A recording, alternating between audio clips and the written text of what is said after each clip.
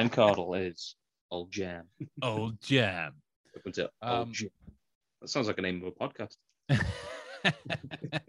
Aging rock stars get together to just play songs on old like tubs of jam. Let's play some old jam.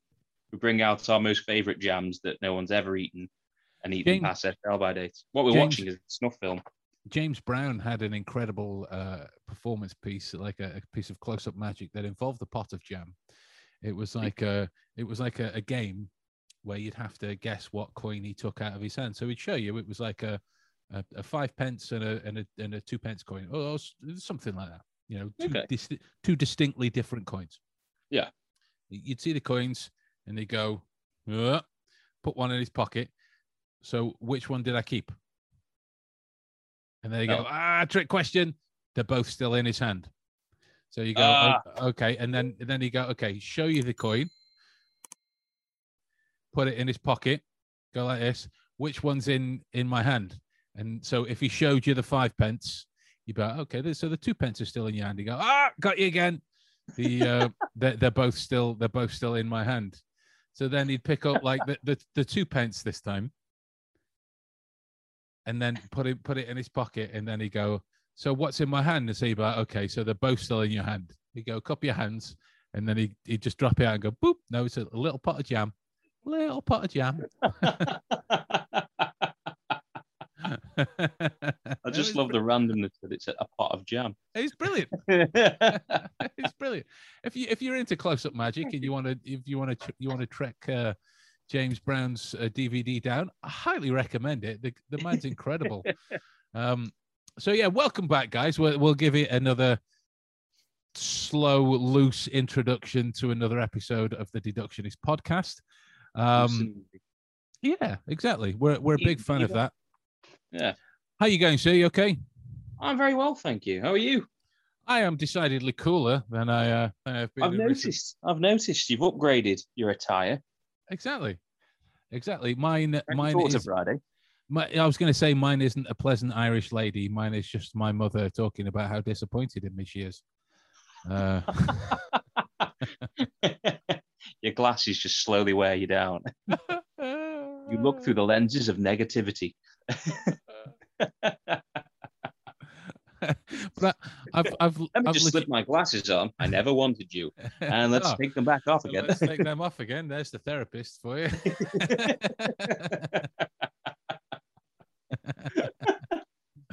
It's the ye old therapy bills. But yeah, it was my birthday yesterday. Happy birthday! Oh yes, of course, happy birthday. Thank you very much. Belated, obviously, not belated. I did wish happy birthday, but you did for this podcast. Exactly. Better that than fillated. Annihilated. Annihilated. Turn the glasses off. No, Friday, no. I should edit in like a mushroom cloud gif. Yeah, we're just gone. The podcast. Stand two by. Skeletons. So we're coming at you live from the network today. We are indeed. And I've just got done doing the first session of legitimately just got done doing the first session of the how to create a memory palace in 5 sessions. How did it go? Oh, mate. Obviously I'm going to be biased to a certain degree. Of course I am. You know, it's my course. Yeah. Why wouldn't I be? But there was by the end, I think there was about 15 of us in the group as well, given that we are scattered around the planet. So to have people turn up as well, there's many more in the groups too, but to have people turn up and engage, engage. Oh, hang on. Let me just, we've just had a live request to join the group during the actual recording. Oh my. I don't know if I can do that from here. I don't know if my computer's capable of doing that, but I've done it. That was a quick saga. That was a roller coaster. That was a roller coaster. I don't know. I've done it. I had a good beginning, middle, and end. That did. Someone wants to come in. I don't know if I can do it. I've done it. Imagine if the Lord of the Rings was that way. have to go to Mordor. No, we just take the birds. Oh, okay. That's fine. Oh, we're done. How do we filter down the Harry Potter series? He had a wand, flicked it, everything was better. That's it. Just sat there. Spoilers, guys, if you've not seen it. Just sat there. Vernon's like, oh, so you're a Horcrux. The end. But yeah, I just got done doing the first session, and oh, mate, it was just so good. Just so good. We had Ian in for an interview. Oh, nice. From episode 6. Yeah. The constructionist. Yeah. The constructionist. Yes. Constructionist. I love him. I love him to bits, that man. He's so kind of placid in his awesomeness, right?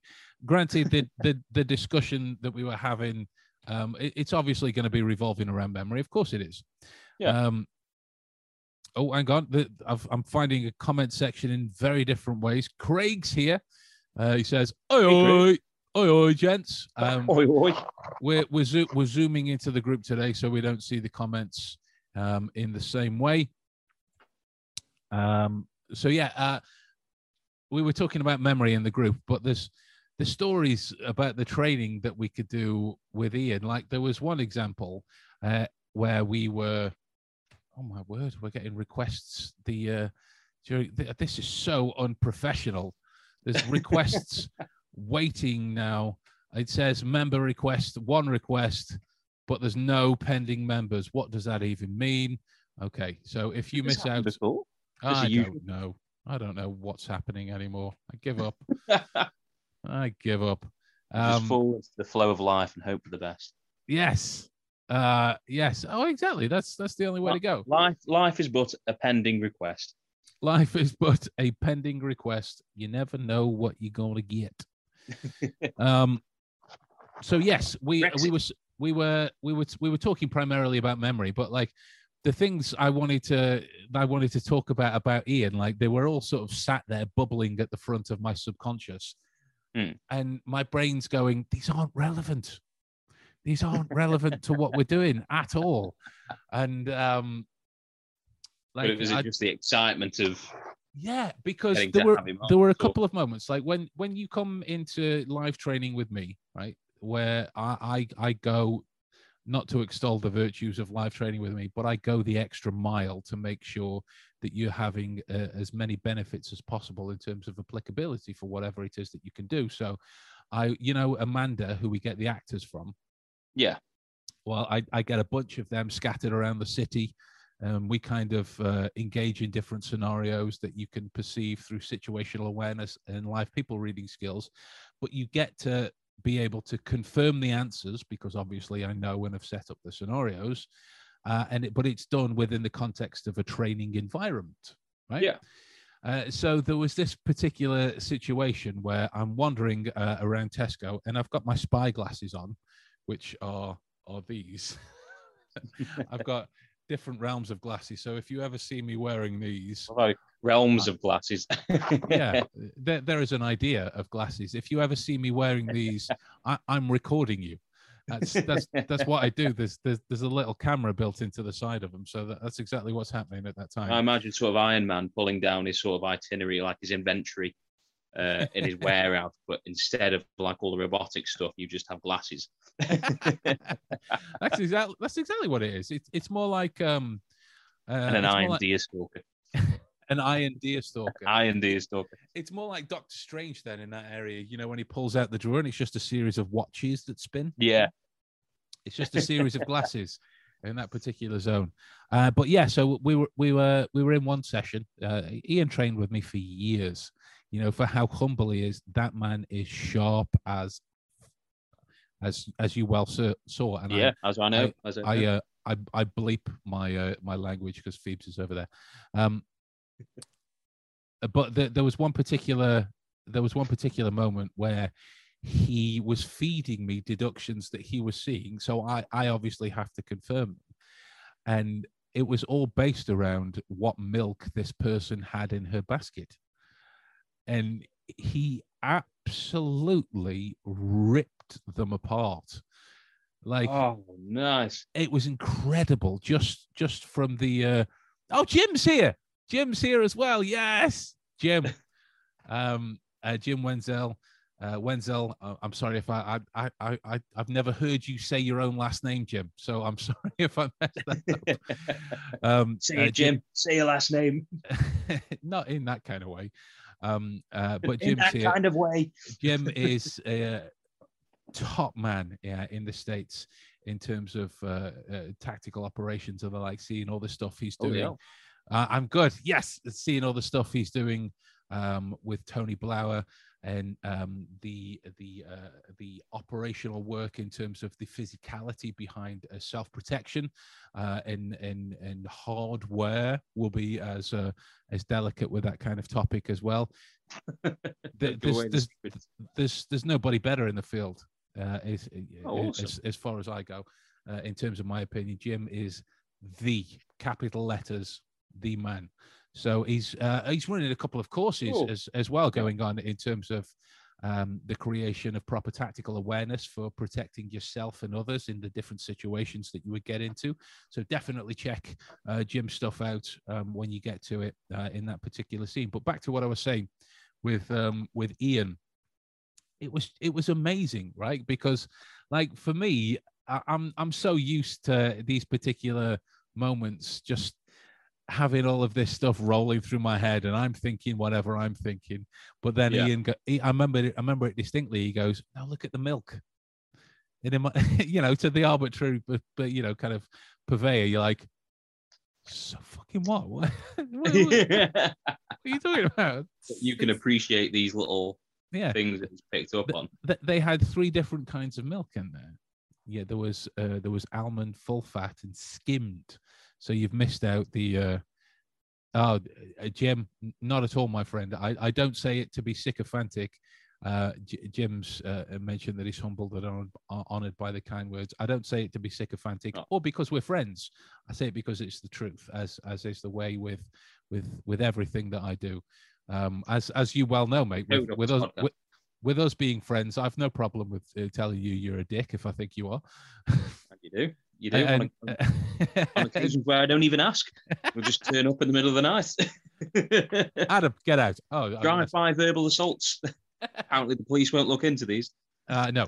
I know it's injustice. But yes, so there was this bit, and he, oh my God, like, don't get me wrong, it spiraled off elsewhere, but it started with the milk. So he's telling me about dietary restrictions, physical ailments, muscular difficulties, the kind of flexibility that they have, the gym routine that they do, and everything else just falling out of his face, this kind of narrative. And I can visibly see her face, and I wish I could find the footage, but I'd sent it away now. I don't have it on these hard drives that I have. Her face pretty much, where's the camera? It's a new camera, so it's tough to get used to. Her face pretty much did this.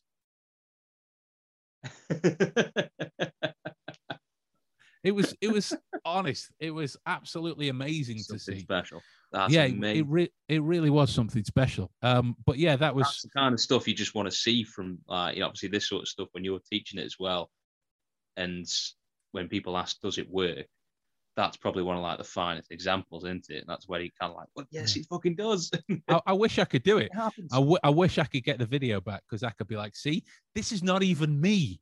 This is somebody else doing all of this. Somebody else, and just this actually has a relevance within the the real world. In that, I'm sorry if I seem a little hypo. I'm still coming down from the Memory Palace course, and I'm still a little. Oh my God! In that particular area. Yeah, no, I appreciate that. It's one of those where it's like, because simply from the quote we said last time, like you talking about the deductionists, no single person is just a deductionist. It's everybody is a deductionist and that kind of thing. And that's what your sort of core value was doing all this. It was about spreading that message and, telling people that this isn't just something that's all, smoke and mirrors. You keep talking about that. I'm just going to pee 2 seconds. This is a live stream. So I can get away with it. Oh, I've forgotten what I'm talking about then. You're leaving me now. you need to come onto the course I'm running. It's to do with memories and getting sharper within particular areas. Ooh, what now? I'm not allowed to run with sharp things. 2 seconds. Go on. Yeah. So basically, Ben was saying before, and it might have been in one of the podcasts, but his kind of startup for all this was the fact that anybody can do this, and that's the great thing about it. It's not necessarily down to just one person to be able to sort of like show and display these things and keep it to all themselves. And I like that because when I sort of got an interest in all this stuff, I was watching a lot of things online and people performing and people sort of demonstrating these abilities, which is great in like picking up these skills and showing them and having them work in public and applying it to your lives. It's absolutely fantastic. But hi, Phoebe, she can't hear me. And seeing sort of someone like Ben, who's a performer, but is also willing to allow this almost like a mantra to say that these skills are not just for one person, they can be for everyone and should be for everyone. It shouldn't necessarily be something kept within an industry, should it? It can't be commercialized or, you know, packaged or turned into a product. It's something that can be given and should be given to people who are willing to learn. Obviously, like, this is skill and time that you've had to put in yourself, and you obviously like bringing people onto the course and showing them your abilities, but not for the sake of just simply saying like only you only can do them. And that's a fact with like what Ian does. Yeah. Seeing him and hearing you talk about what he does, I can imagine how proud you were at that moment, because I've heard you talk about this sort of stuff before. I mean, God help you, you've tried to teach me and I've seen your frustration. Well, it's funny. So if you actually get someone who's like, they're willing to put that work in, and at the end they produce some results, it's just like, oh, I'm glad you got that. I'm glad it's funny you should mention as well the proud moments. We were sat there during the interview, and it was us talking to Ian about his experience and how it's benefited him, how he's applied it, that kind of shtick. And Liam jumped in, and it was like, I just want to point out the kind of proud parent position that Ben's taken, because apparently there were a couple of positions that Liam was caught laughing, and he didn't want to appear that he was laughing at someone or at something, but he was laughing at me because there's quite a few moments, and he sent me a few messages afterwards in terms of timestamps, so I can try and find what he was laughing at. Where I just seemed like this kind of proud parent sat at the sidelines watching everybody talk about this application towards their life and the benefits that they've got out of it. And it's honest, mate. It's awesome. It's brilliant. It's so cool. It's so cool. But Craig said something. He says about the course. He says, "Where were you, mate? I was waiting for you to throw a spanner in the works to do with emotional control."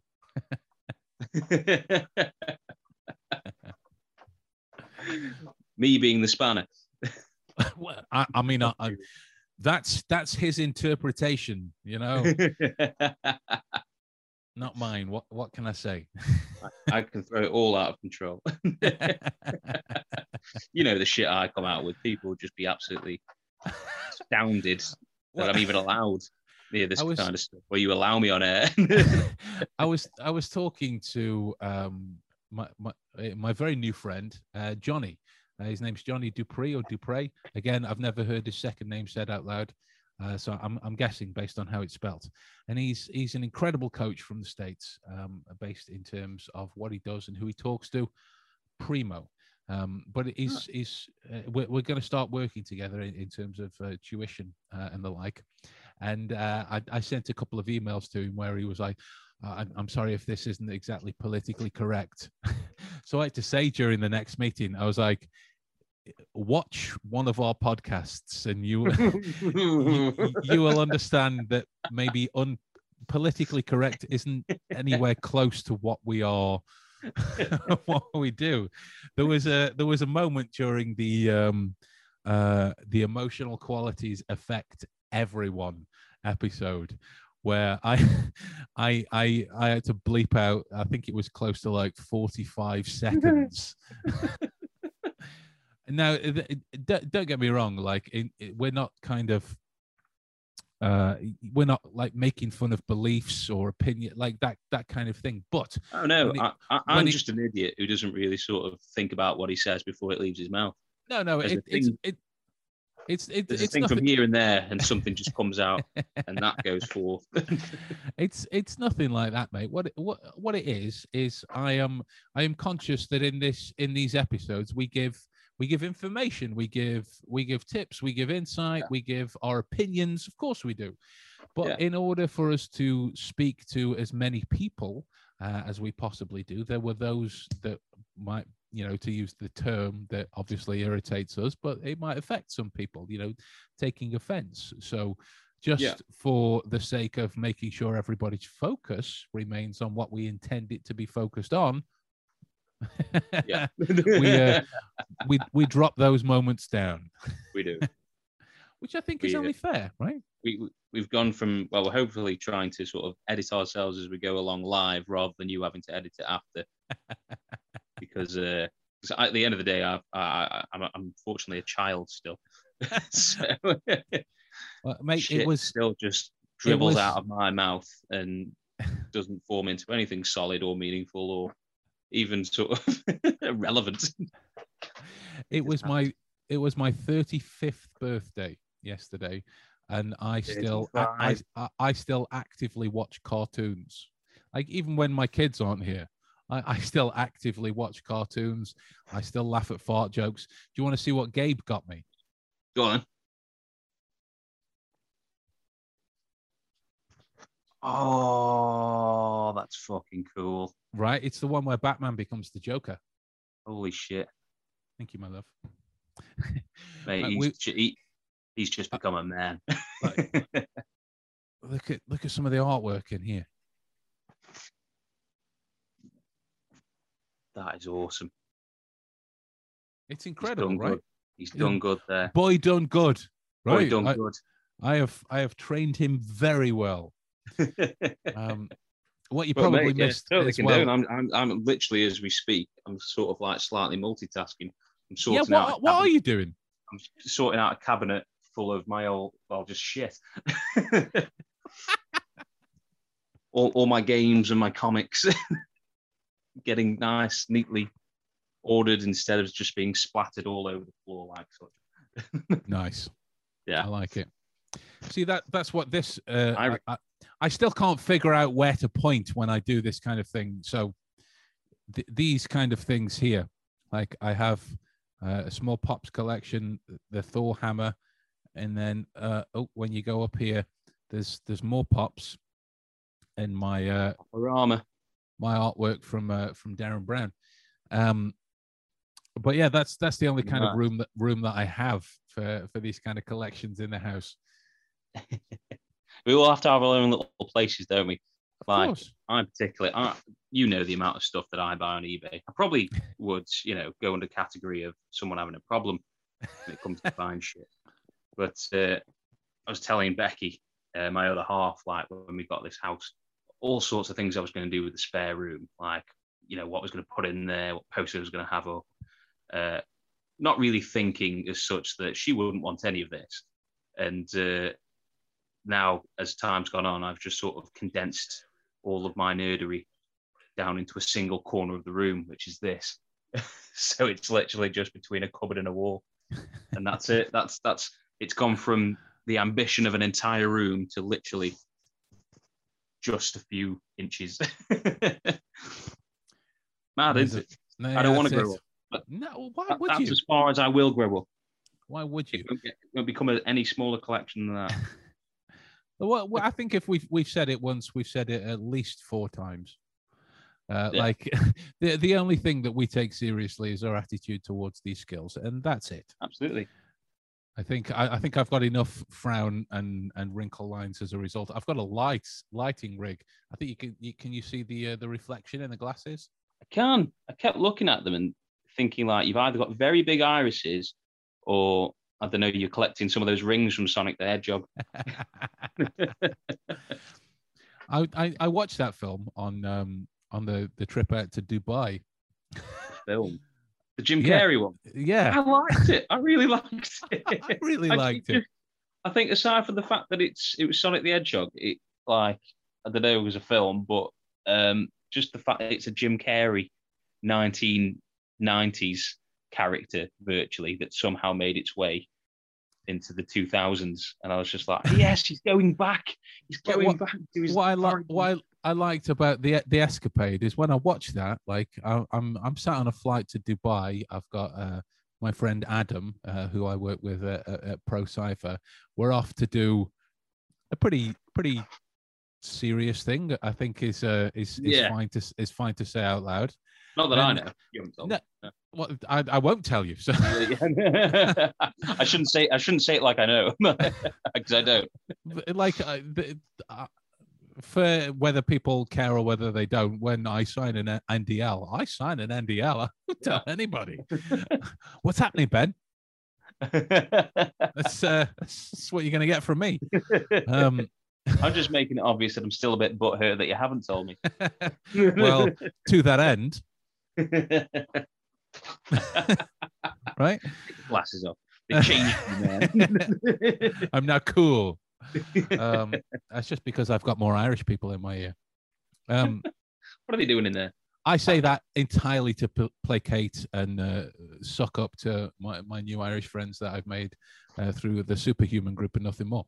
But yeah, we're on this plane, and we're don't get me wrong, we're talking about 3 or 4 different. How can I phrase it? 3 or 4 different cases that are happening, and then we kind of come to our conclusions based upon the way we're going to proceed, and then I wandered back off to my little booth and watched Sonic the Hedgehog. Because why not? Why not? Like Adam watched the Joker. It's not the Joker, because he'd not seen it at that point. Yeah, as well. Which is amazing. I mean, they've greenlit the sequel, haven't they? Now, have they? Yeah. Okay. The original writer isn't coming back, but that's a shame. Phoenix is coming back into. Ian's watching. Hey, Ian. Ian's in the group. Ian's back. Yay! He's building another box for you. Another coffin. Ian is quite possibly the only other person that knows how we survived the fall at the end. Nobody knows that. That's top secret. Not even I know that. Only the glasses know that. Yeah, even we didn't figure it out. Put them in the bin. Put them in the bin. Excitingly, we've recently sort of come up as well. Like, I don't know if we can talk about it, like in our new series. I don't know if you want to say anything in case if you tell me to stop now if I am. But the last episode. Okay, no, go for it. We've got there was a running joke. If anybody watches the web series, check out the last episode of our first series. I suppose it's only one complete series on at the moment. But the original series. Yeah, check out the final lesson, which introduces Ian to the whole escapade of the whole, and we basically have Ian push Ben off a cliff. Similar to sort of like it's shadowing certain elements of Ratbac's fall into it. Yeah, we didn't ask him to push me off a cliff. He was kind of like it was nothing to do with the trick. I don't know why I did that. Yeah, why Yoda? Yeah, he just seemed a little bit angry and gave you another. But we've figured out a way to sort of like continue along with that joke, because we at the end of that episode there's a little in joke in terms of certain items that go missing, which is a theme that actually runs in one of the tricks in the episode. But we have found a way for the last episode of this series to continue on with that. We haven't even discussed it with Ian yet. This is probably news to him. Ian's just said as well in the comments that he will take this secret to his grave, which we appreciate, right? Which we appreciate. Yeah. He knows we're going to kill him. Oh! See that's the gauntlet just being laid down. That's the gauntlet. You've seen what Ian's capable of. He would destroy you. Yeah, true. Me as well, to be fair. Like I was talking when he wakes up with a horse's head, which is wearing a deer stalker in his bed tomorrow. I was talking to the Memory Palace group about some of the things that we made Ian do. During the actual session regarding like the people Out of reading context, stuff. this sounds sick. Yeah, well, it's us, so very, it could very well be in context as well. He remained stood up and clothed for most of it. It's fine. Yeah, it's fine. So we were we went to Tesco. We did some live people reading down there. We did some straight up people reading where Ian was figuring out memories that I was thinking of as well. We did a few other things, but like the memory games in terms of the drive around Longton and Dresden. Do you remember that? Yeah. Because like. I did the blindfolded driving initially at the start, and then it was a case of, okay, Ian, we're going to put this bag on your head. What? What? Why? Sorry. Okay, yeah, sure. Yeah, okay, fair enough. And then and he absolutely smashed it. Like I remember that point. I think I was driving, wasn't I? You were in the back, and Ian was obviously in the passenger seat. And I'd stopped outside cars this restaurant. On the side were looking terrified. Yeah, of course they were. Like I'm driving a very compliant kidnapped victim to as far as they know. And this was early hours of the morning because Ian had to travel a long way. Yeah. So this was early hours of the morning. Maybe I don't know, what was it, like 7, 8 o'clock? Something like that. Yeah, something very like early on. 8 a.m. Some were just coming up. Yeah, I'd pulled up outside this. I think it was a takeaway, and I was like, "Come on, then, Ian, where are we?" And not only did he tell us the street we were on, but he was like, he told me the exact restaurant that I was parked outside of. I'm like, "Yeah." I mean, don't get me wrong. As awesome as it is to see these skills at work, it's nice to be able to sit there from the other side of it and go, "Oh, sod off, just sod off." You got the obviously the fact that it was a steakhouse. I'm sure he said rare as well. Yeah. Which is great. It was great for the episode as well, wasn't it? Because the whole point was it was to show these effects, if they worked or not. Could you train them, and could you train someone else in them, and could you give them to them? And the whole episode that was the axis of it, wasn't it? Yeah. So if that didn't work, we wouldn't have had an episode. Absolutely, we'd have had to just change the whole thing. So it's just fantastic that it did work. And if people have a watch of it, they can see this sort of. I suppose that's kind of the best example, isn't it? If you go and watch those episodes, you will see others get involved in this kind of thing. Well, that was the foundation part of it. And don't get me wrong, guys, we will come to the entire point of the conversation that we mentioned in the last episode, which was the Jason Bourne situational awareness kind of breakdown that was requested. But yeah, so in terms of the original kind of conception for the deductionist, it was to take an aspect of each Sherlockian skill, memory, people reading, awareness, observation, physicality, and to see how they kind of commingle into the kind of things that you could perform, I suppose would probably be the best word. Excuse me. I was very aware that I had a burp stuck then. I was trying to do that in the most professional way possible, but I realized that in announcing that is something that I've just destroyed. So there that is. There it goes. There it goes. There's the moment. There it is. Do you have any more Shirotica you can treat us to? Shirotica? Not at the moment, because I would need to be on the computer. Oh God, yeah, you're doing the Burt Reynolds, aren't you? Doing the old Burt Reynolds. The old Burt Reynolds. The old Burt Reynolds. I could find some. Well, like I say, as this is a live stream, it's not going to be the entire finished pretty picture that the guys get to in the end, right? Yeah. If So I could go and have a gander, but I'm afraid that if I close this, it may shut the thing down. But we'll see what happens. If I do leave, will it greatly can I come back in or well, you should be able to. Like, you just go back to your emails and click on the meeting again. Let's go. Let's try it. Can you still hear me? Of course. Yay, it's working. Okay, you find that. I'm going to go and grab snacks. 2 seconds. So.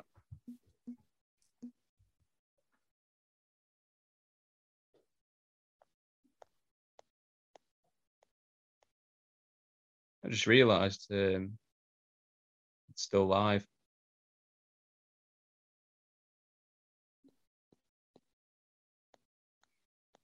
So congratulations now to all the people getting to watch me look up erotic Sherlock fan fiction. There's a low point we all have in our lives. I think I've reached mine.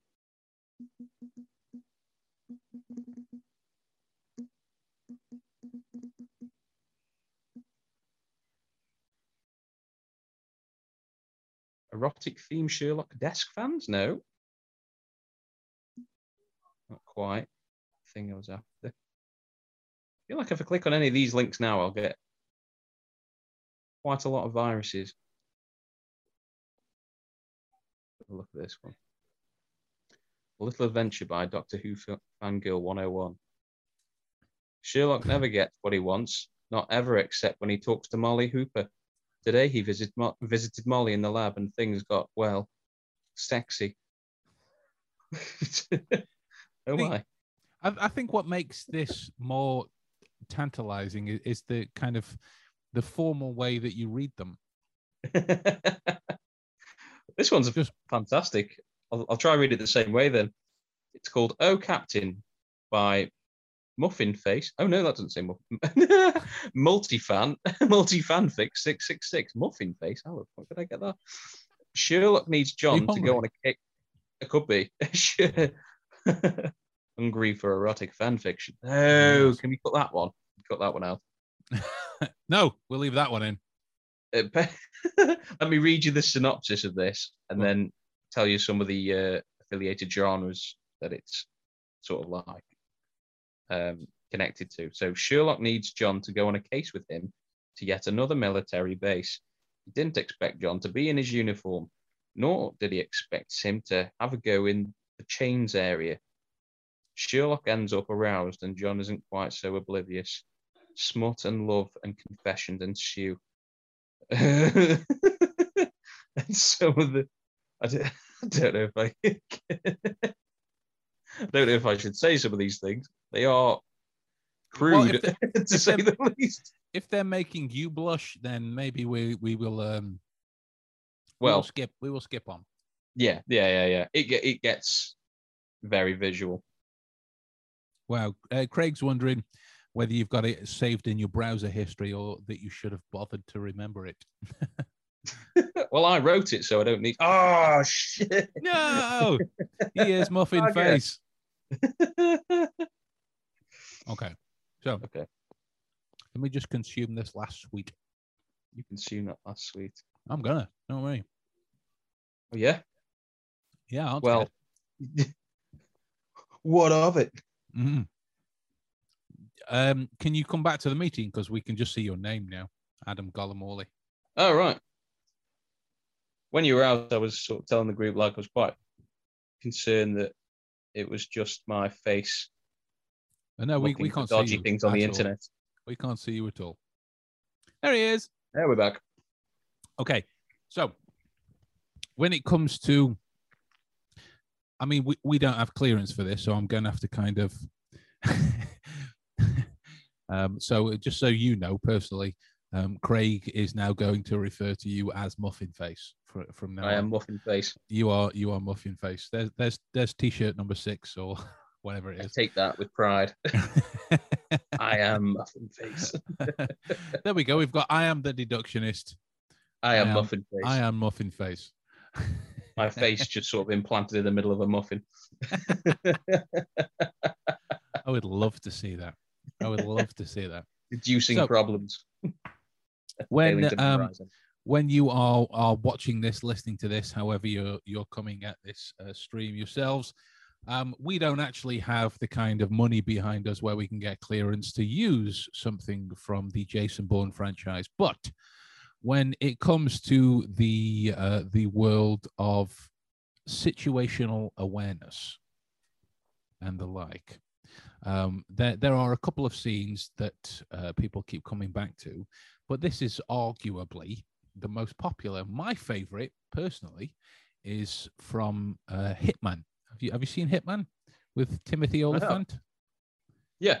There's a scene in the restaurant where he sat there with the Russian chick, and she's asking about like what's the woman in the red dress wearing, and he goes, "That's not a woman." And it zooms in closer, and it's actually a drag queen, transvestite, whatever the term is. But yeah, it was just brilliant. One of the few good scenes of that film. Yeah, because on the whole, the film was terrible. Oh yeah. Well, it was remade, and even the remake was terrible. Wasn't the guy in the lead? His name was Rupert Friend, or I think it was. Like yeah. I mean, that's irrelevant. I just thought that was a cool last name. He's a fantastic actor, to be fair. He was just unfortunately cast in that role, in that sandstorm of despair. But yeah, so the scene that I'm making reference to is the diner scene.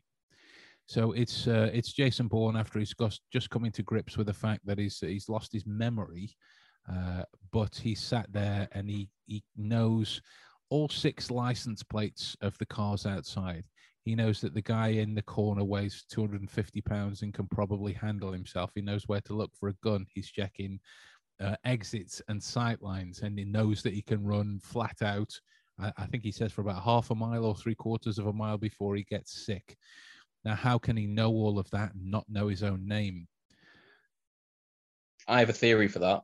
Go on. It's actually a spiritual sequel to Groundhog Day, and he's been in that diner for years, and he knows them all very in-depthly. And it's just a running joke on a Bill Murray skit. It's got nothing to do with deduction. Bill Murray is Jason Bourne. Yeah, match. Someone needs to re-edit a trailer for that film, Groundhog Day. Born Groundhog. Yeah, what would you call it? Born Hog. Born Hog.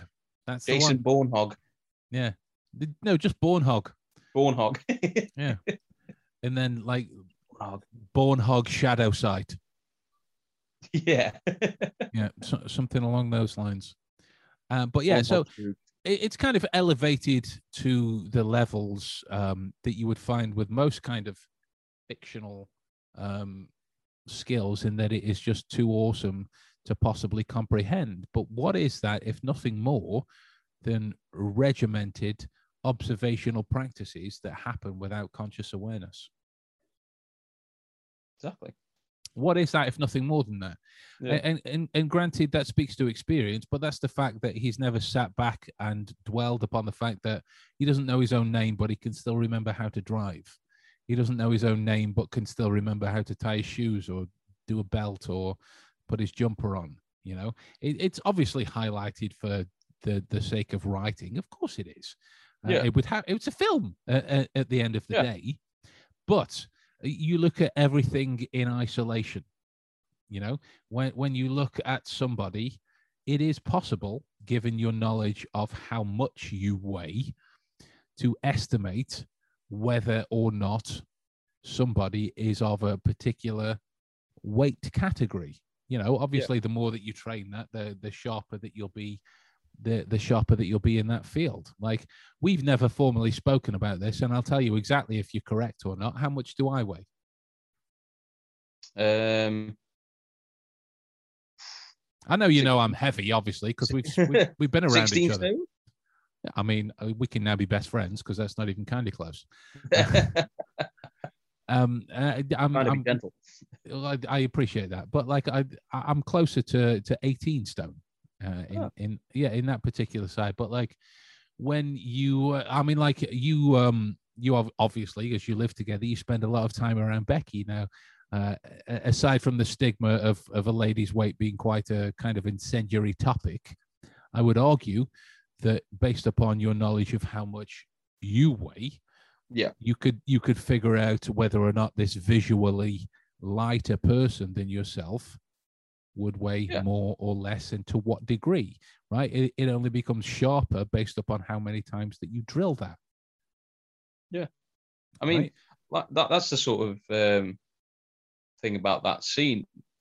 They say, like, obviously for the film, you said you made it clear that obviously that it has to sort of deliver as a film, as a scene. The writing has to be accentuated a little bit, but really, how they treat it in terms of fact, it can be done in terms of how you say, like with estimates.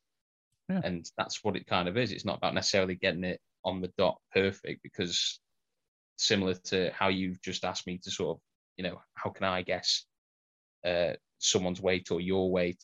And it really does just come down to sort of like the basic thing of me, and then sort of to guess where you are, and then add on top of that, like, not, genuine kind of like research that going into it and study and practice, and you are going to get a lot better estimate. Of course. And in a way, you could do that scene in real life, but with estimated results, not necessarily factual.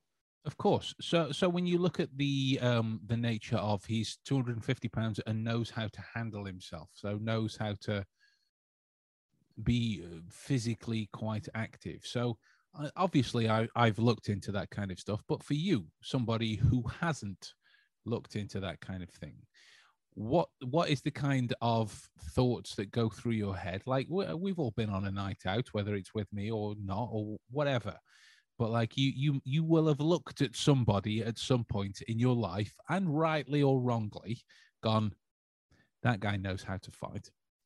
Yeah. What are some of the thoughts that guide you towards that? I didn't really have much time to think about it because he knocked me out about 2 seconds later. No, it goes down to, I suppose, wrongly or rightly, I suppose, depending on judging a book by its cover a little bit. You're looking at the base things, aren't you? You're looking at what you can actually see in front of you, what information you already have, whether that be, classed as stereotyping or cliche or whatever. But that's really all you have. That's your kind of inventory, isn't it?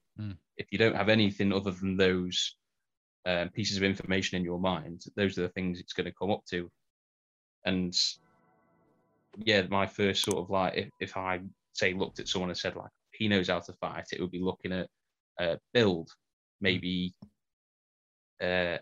physical sort of features other than just sort of like muscles and whatnot, maybe scars, maybe some sort of like damage to the face, or in fact a broken nose sometimes. Whether or not it's got anything to do with fighting, it can, on a heavy built man and a broken nose, you would assume something has happened there which involved violence.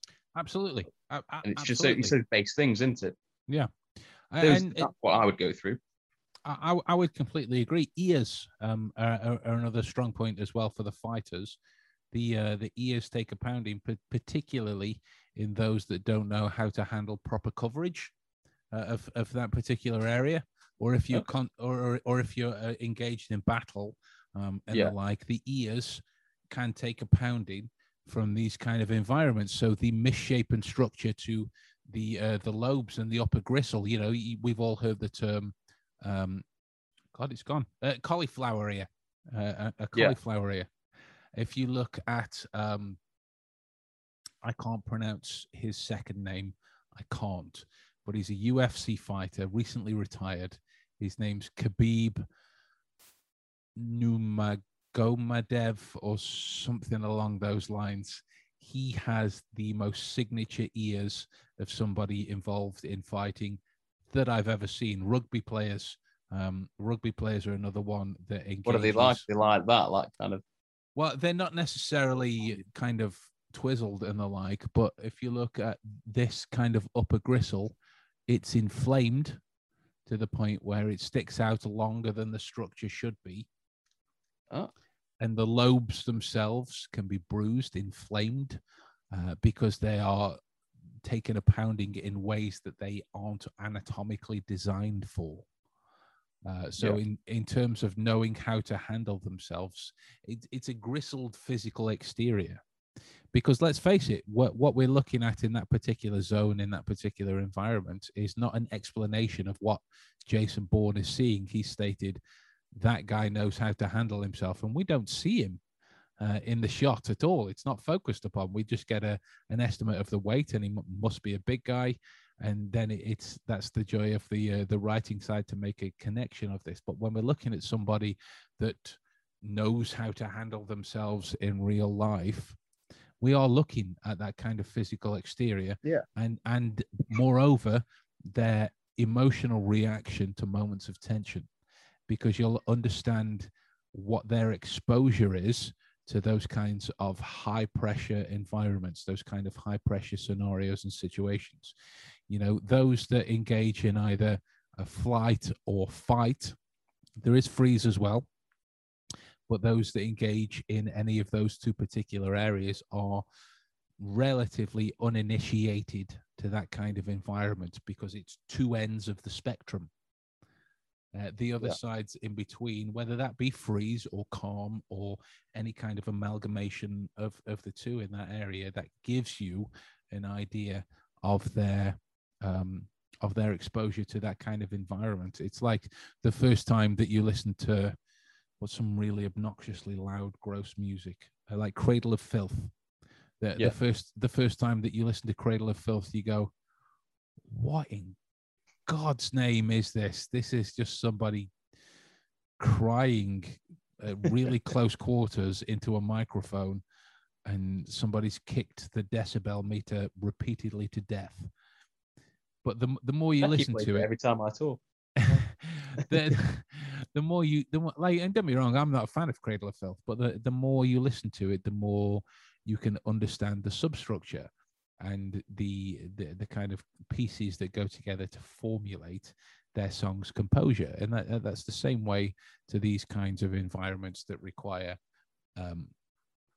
like high pressure involvement. Yeah.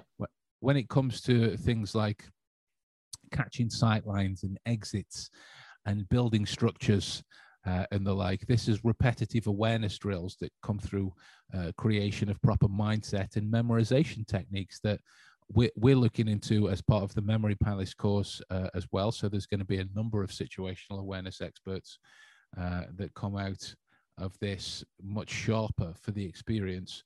And don't get me wrong, my developments of these kind of practices, they're in nowhere near the same kind of situation as people like the Arcuri group, who do their situational awareness specialty courses, because these guys come from definitively security-based backgrounds, and dealing with that in kind of combat-based tactical scenarios, which my techniques have applications for, but mine. You can come in, Gabe. There goes my giant. I look like a totally different man that just came down the stairs. Exactly, and you just said man as opposed to boy, which is entirely correct. It's entirely correct. Like he's 15. You feeding him growth hormones, by the looks. Can I have some, please? Yeah, and Maddie's just said miracle grow. But in terms of that, right? What I want to look at with the open focus of that scene is, first of all, separating the kind of disillusionment that spectacle can give you. Oh my God, he's got this incredible awareness skill. I'm never going to be able to have that. This is that kind of disillusionment spectacle that you can have, versus, okay, if we break down its moving parts, what actually works, what doesn't work, and what is achievable within this realm. And you look at that scene and everything's achievable. It would just take much longer to do at once. And that's mostly because it's focused on for only a couple of seconds. But if you look at the fact that people are capable of driving which is all the necessary mechanics of operating a car, but it is keeping in line what people are doing on the sidewalks, who's crossing the road, what the cars are doing up ahead, who's not using an indicator that should be, who's using an indicator to point one way when they're shaping up to go another way. I mean, how many times have you, not you specifically, but anybody listening, driven home from work on autopilot, thinking about your day or whatever else it is that's irritated you, and then you've parked up and gone, oh shit, I'm at home. What happened there? Like I don't this kind of navigational maneuvering capability is something that you've trained to a particular degree to happen automatically in your response to all of these kind of situations and circumstances that you end in as a result of driving, the junctions, the traffic lights, the people crossing and everything else. Let's face it, if you're in Stoke, the bloody roadworks and the like. It is just roadworks with a town built around it. Exactly. There's no difference in that kind of area than there is to the realms of situational awareness. When go on. Sorry, it's interesting though, isn't it? Because there's like obviously the amount of things that go into the process of, say, like driving home from work, the things that you come across, and especially in Stoke, you will come across mad things from time to time, and it's weird how if you are emotionally irked that day by something, or you have something on your mind, and it can take your attention away, yet somehow those kind of base instincts aren't overridden. It's like two programs working at once, isn't it? Yeah. You've got one thing working, but it takes, not just muscle memory, but just a base kind of awareness of what's going on the road as you go home. And yet somehow that can be done while sort of being fixated on whatever problem or other thing that's sort of on your mind as well. And that's sort of, it's weird, isn't it? It's an odd thing that goes on, but if anything, proof that these things do work and our minds work on certain levels that we could take advantage of. I mean, absolutely, mate. Yeah. I mean, I know I can speak to a number of times where I've been annoyed at something, and for some reason I'm getting even more stressed because I'm focusing on every red light that I'm hitting. Yeah.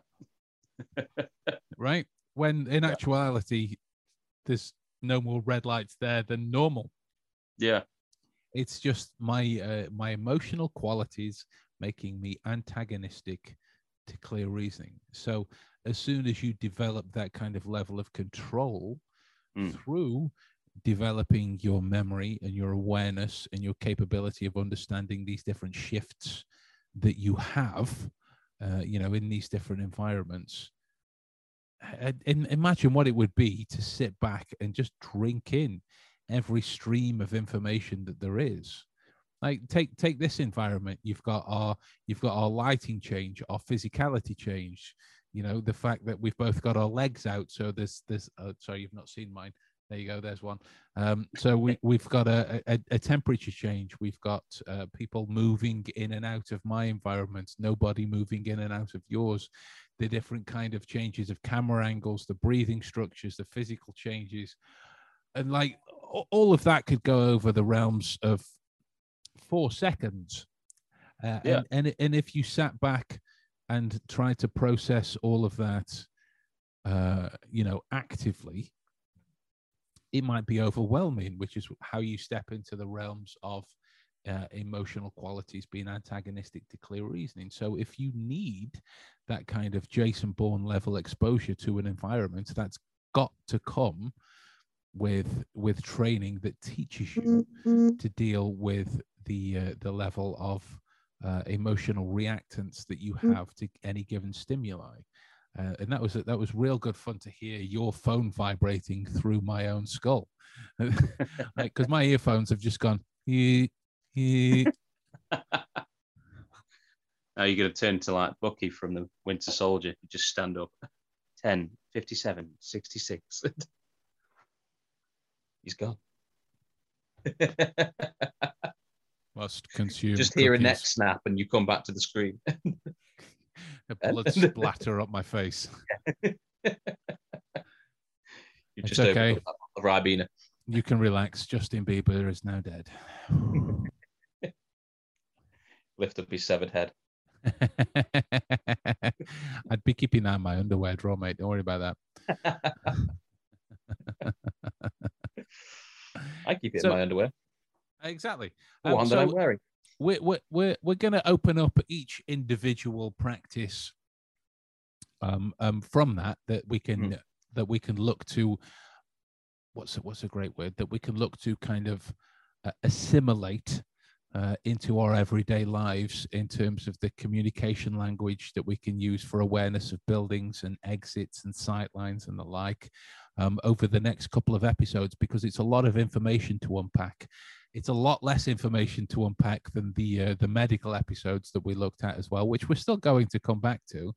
But in terms of this, the grander understanding, first of all, is that separation between what that little voice in your head tells you is possible and is actual and you are capable of doing versus what that information actually is in the real world and how it exists without your own kind of skewed perception of the situation at hand.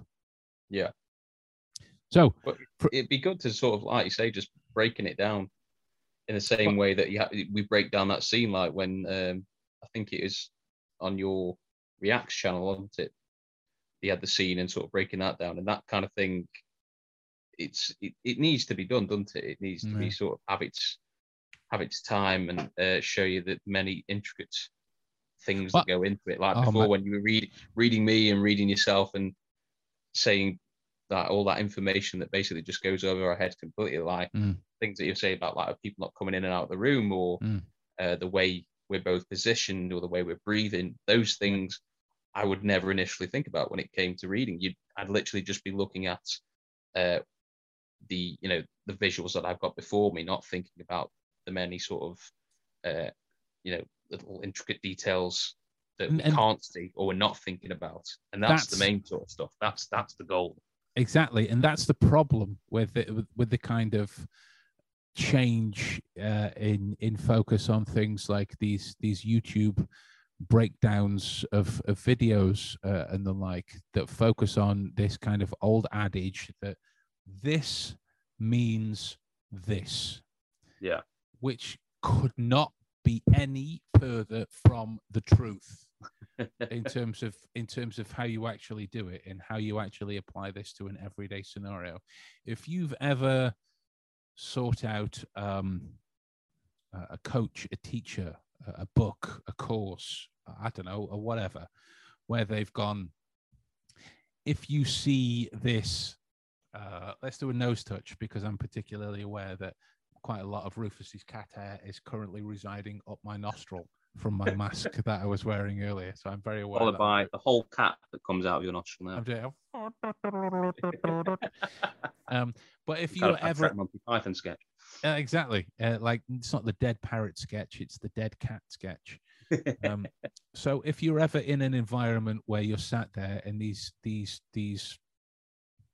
coaches, people, books, whatever it is that you're looking at, are telling you that the nose touch involves engagement of the erectile tissue in that particular area. So you're looking at heightened levels of anxiety pointing towards possible signs of deception. I would encourage you to actively set whatever that is on fire at that moment. I mean, if it's the coach, maybe just roll up a newspaper and smack them on the nose and say, "No, bad." Don't actually set them on fire. That's a bit fraught with danger and prison sentences.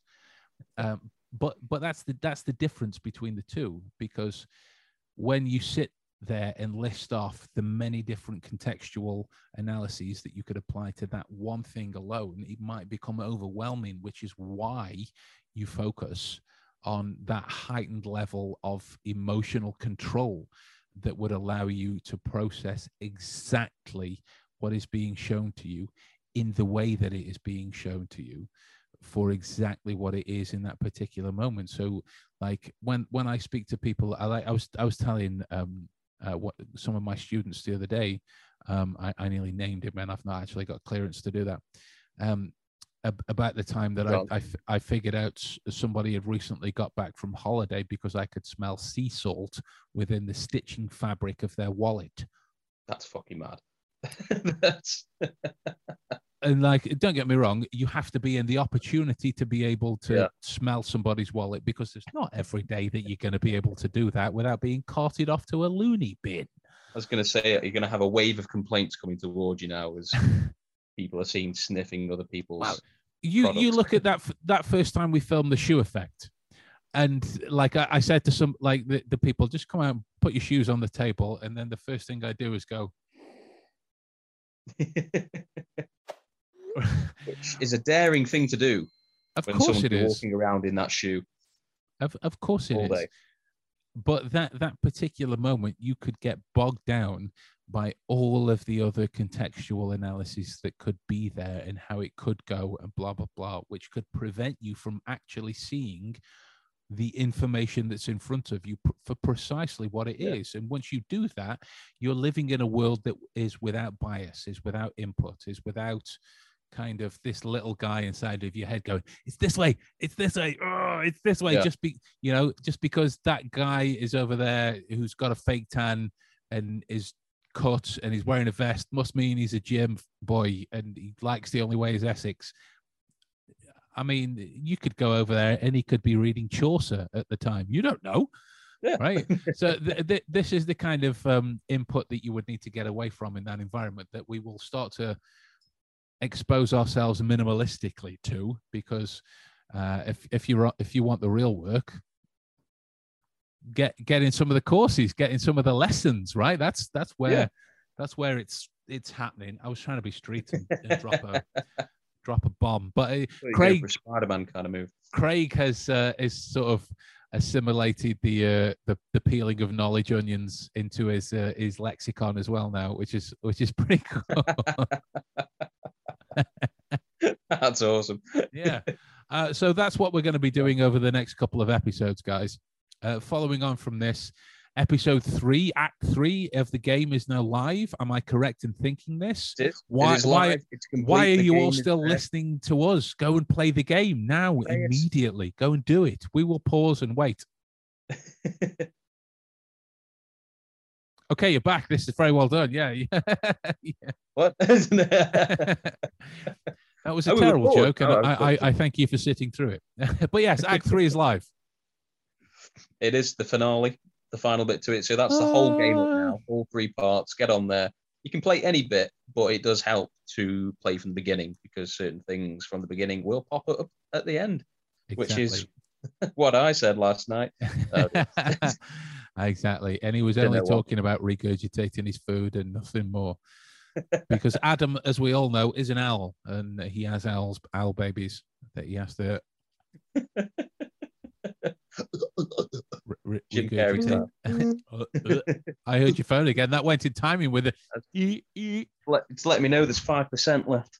Okay, so we'll take that as a visual representation. So next time, what we're going to be unpacking is the breaking down of situational memorization language. So when it comes to understanding the physical structure that you're in, so you can catch sight lines and exits. And Adam's camera's gone. So I presume I am here. I am here. Do apologize.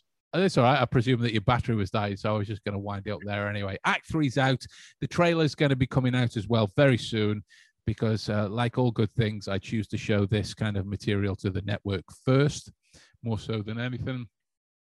So if that interests you, make sure you join the network as often and as frequently as you possibly can. You'll get the information, but more importantly, you'll get the inappropriate jokes just before anybody else does as well. And from there, guys, as well, I should say I've been forcibly quiet on YouTube as well, with preparation for the course and my birthday and other things coming up with work and everything else. But I have the I Memorize series coming. We've got the React series coming, and the podcast episodes formed into part of a timetable that you would be able to set your clocks by. So that's coming forward from there. Make sure you stay in touch and keep subscribed for more, and get on some of these courses, because you're only shooting yourself in the foot if you don't. Exactly. And with that in mind, guys, I hope you're all keeping safe and well, and we will talk to you soon. All the best. Bye. See you guys.